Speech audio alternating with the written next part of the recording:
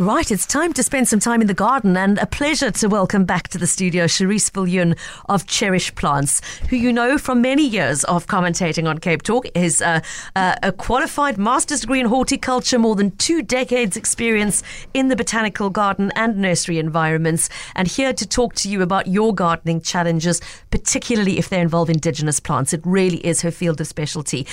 But having said that, Cherise, firstly, welcome. And Thank of course, you. to those listening, send a voice note or call in if you've got a question. But February is a really tough month in the garden, isn't it? It's a really tough month. Everything's crispy. Honestly, Pippa, you're just watering and mulching and watering and mulching and pulling a few weeds and pruning a few deadheads, and that's it. You can start counting your seeds because next month you can sow seeds. Okay. But that's it, really. So not a heck of a lot to tell people what to do. So we thought, in fact, that today we'd turn the tables on the audience. What do you want them to do? I want them to please give me their best advice they ever received, or alternatively, what they wish they'd known years ago, that they now know, obviously. And I had some fun, and I Googled it because I have my own favorite tips that I like to share, and it was so sweet. Google was all about self-care. It said, if you're going to garden, scrape your nails over a bar of soap so that the soap sits under your nails and washes the dirt out really easily afterwards. Clever. It said, be sure to wear a hat and sunscreen. Please get a little folding chair and sit on it. And then there was some plant advice. So let's keep it on the plants, not the people. But there you are for your self-care in the garden. I've given it to you. I do like that tip about the soap. That's a very useful. clever one. Okay, particularly if you're somebody who bites your nails and doesn't like chewing into the remnants of the gardening trip that was. Okay. That's it. But if you would like to send us your best tip in the garden, you're actually going to offer a little prize to the best of the day. I thought we could make it fun, and I'm holding one of my propagation workshops, which are getting more and more popular.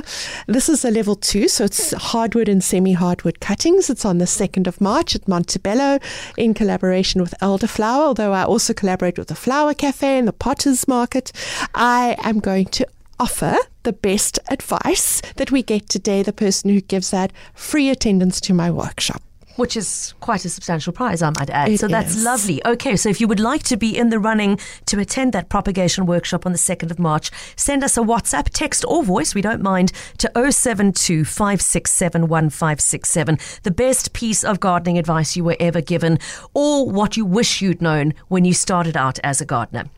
In the meantime, we'll take a listen to our first voice note question, which is already in, shall we? Good afternoon. I have a garden-related question. So I have a bottle brush tree that's about 5 meters high, and it's living in a courtyard next to the boundary wall of my house. And the courtyard is only about 5 by 5 meters. I'm wondering if this bottle brush is at some point going to affect the foundation of my house, and if I need to consider replacing it with something a little more indigenous. And if so, if you have any recommendations for something for a smallish courtyard that can provide beautiful shade in summer and also not have too much leaf litter that falls for cleaning in the autumn and winter months. I'm also in the South Peninsula, so wind is definitely a consideration, something that is wind tolerant. Thanks so much, Helen in Lakeside. Thanks, Helen. What suggestions for her, Cherise? Well, Helen, the bottle brush not being indigenous is always a small factor for me. However, it will do no harm to your house foundations. It might lift a fence eventually. They actually have quite polite root systems, and so you could stick with your bottle brush, which is evergreen and doesn't shed too much. But an indigenous courtyard tree that is small and dainty and really lovely is Indigofera, or the river indigo, Indigofera frutescens. Or Jacunda. They keep changing the name on me. Honestly, I can't keep up. But these river indigo little trees are beautiful in the courtyard. However, let your bottle brush do its thing. The other great thing about them is they're prunable. So if it starts to get too tall, you can just lop off the top, and they tolerate that very well. That's good news indeed. I love your description of polite root system. That's not going to be too pushy over things. I do like that one. First piece of advice in from Katie, who was told, pick the initial flowers of fruit and veg plants to get them to grow bigger and fuller before they fruit. They'll produce far more. Otherwise, the first fruits sap all the energy, and it was rest in peace for my vegetable, rest in peas, as she very cleverly says. Okay, so that's an interesting one. So don't let that first flower be the one pattern that you allow to set. Yeah, absolutely. And if you pull it off, the plant panics and goes, what? That was my chance. I better make 2 or 3 more. And it can increase yields. That's a great piece of advice. I must say, Pippa, although my job is to sit here and answer questions and give people good advice, I have learned more from the listeners on Cape Talk than I think I've ever shared. So this is going to be fun. I might dispute that, but we learn something every time. That is for sure. We've got another question that's come in as a voice note from Dorothy, I believe. Let's take a listen. Hi, Cherise. It's Dorothy DePloy speaking. My one gardenia bush is looking very sad. It didn't flower at all this year, and I'm sure it got too hot. The bush right next to it looks much happier, but I'm not sure what to do to keep that bush alive. Do I prune it? Do I cut it right down? Is there a right time to cut it right down? I've given it some compost and some mulching, but please, do you have a solution for me? Thank you from Dorothy DePloy. There's Dorothy, a hot and bothered gardenia. I like that description. Oh, Dorothy, and the most annoying thing is when you have 2 plants together, close to each other, and one thrives and one doesn't. And it's often a soil problem of some or catching a little bit more sun or a little bit more wind. I love the fact that you tried the compost.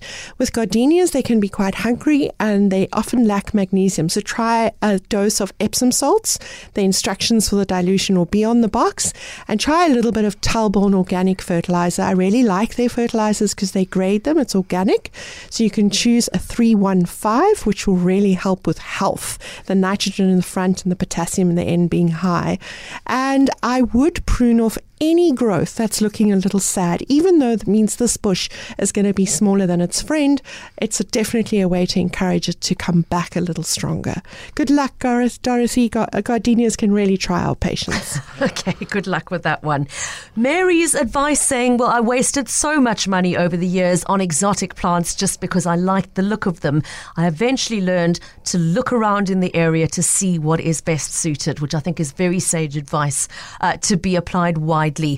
Another WhatsApp in from somebody saying the best advice I received is about lab fermentation, LAB fermentation, to be used to feed my garden because I don't have space to prepare compost from scratch. That is from Washila. Are you familiar with? I am not. You can see my face is focused on you. I'm like, lab fermentation? Share more. Please enlighten us, Washila, because neither of us recognize the term. So I'd be intrigued to learn a little bit more if you've got time to spend a follow-up. We've got a voice note or 2 as well. Let's take a listen. Here's my best tip from the garden. If you've got a bay leaf tree, or if you know somebody with a bay tree, get a whole bunch of those leaves, put them in your house, and you'll never have a cockroach again. But just be aware that they are toxic to dogs and cats. So put it underneath the stove where the cat can't get to it, or put it in a basket of some sort where the cat has to, just a place where it can't get to it, your dogs and your cats. And that works a treat. Another thing about the garden, if you've got runner moles, and they're very hard to get rid of, and they're actually protected, another thing you can do is you take doggy doo and you throw it down the hole. And then you might have to do it on a second day, and that guy will disappear to the neighbor's place, I can assure you. My name is Dave. As would any of us if somebody was throwing dog poo at us, Dave, for the record. But thank you for that advice, and particularly the cockroach one. I have a child who seizes up in sheer horror at the sight of them, so I'm going to have to go and try and find some bay leaves to try. Another voice note? Hi, Pippa. Flores here from Worcester. Hi, Flores. Pippa, if anyone has naughty dogs like I have, please, if you're going to plant or work in the garden, please make sure that your dogs are not in the vicinity. Otherwise, you will find your plants and seedlings all stretched out in your garden. So, some dogs can be really cruel to us as owners. Even though we love them to bits, but please keep them away when you go and plant in the garden. I have learned that. Thank you. Thanks, Flores. I can just picture the scene.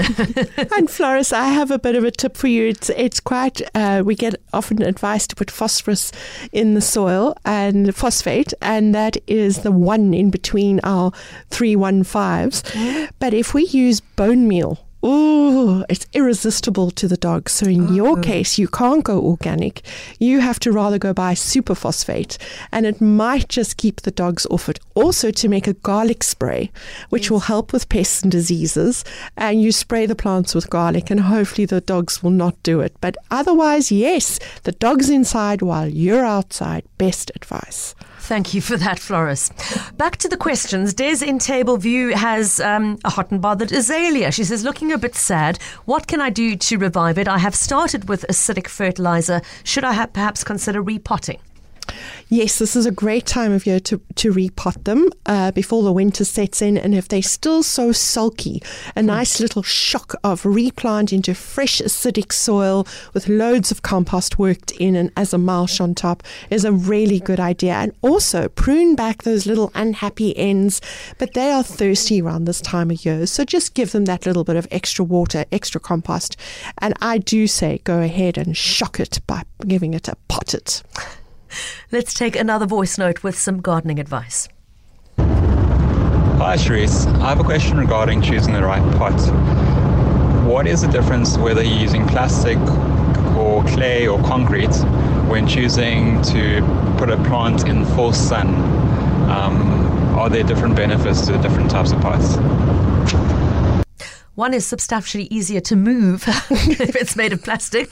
But any other reason? Any other differences? Yes, absolutely. I actually really like this question. So cement pots can stay quite cool around the root zone and hold on to some water, which is great. Terracotta clay pots, I find, dry too quickly. They really are so porous and they collect salts. I love the look of them, but I'm not fond of them when I'm watering often in the sun. So I actually quite like a decent plastic pot, particularly because they come in lighter colors. You get lovely pale green, pale blue, and a gray now. So I wouldn't go for a black pot. Again, most roots are seeking to be cool, and all the other pots can make them quite hot. So I would go for a plastic pot in the sun, and that is my preference. But it's a really lovely question. Thank you. Thanks so much. Thank you too to Temba in Lansdowne sharing some advice, saying my best advice from I don't know whom exactly is to keep the hundreds of leaves that drop so naturally from my many trees. Alas, not all of them endemic, but they turn into the most wonderful organic compost. The composters are out in full force today, Cherise. I'm impressed with how many people are making the effort to have their own compost heap going, and it looks like it's paying off in terms of the garden health that follows. September, thank you very much for that advice. Let's squeeze in one last quick question from somebody who says, I have a 16-year-old potato bush. It has thrived until recently, but now the leaves are suddenly so small, shriveled and falling off. What might be the cause of that? Is it just old? It could be, but I always go digging around the soil to go see what's going on. And we've had a particularly hot, dry, windy summer. I mean, our summers are hot, dry and windy, but occasionally or most times we have a 3-day heat, some rain, 3-day heat, some rain, like the pattern we're having today. Yeah. But we haven't been having those showers in between. So that really sounds like a drought problem to me. But go scratch around the root zone, which will be almost as big as the plant is. Feel in the soil. Is it too dry? Is it too wet? Give it a bit of food. If it's that old, you definitely need to compost with some fertilizer on top. And that should be able to give you your answer. Otherwise, I really just think it's having a bit of heat stress sulk, and hopefully it'll come out of it next year. From sulky plants to polite roots, we've gone through all the gambit of emotions in the garden today. Cherise, Viljoen, lovely to have you with us, and we'll put our heads together during the 2:00 news to choose the winner who will be joining Cherise at one of her upcoming workshops. Thank you all for the enthusiastic responses, and Cherise, we'll talk again soon. Thank you.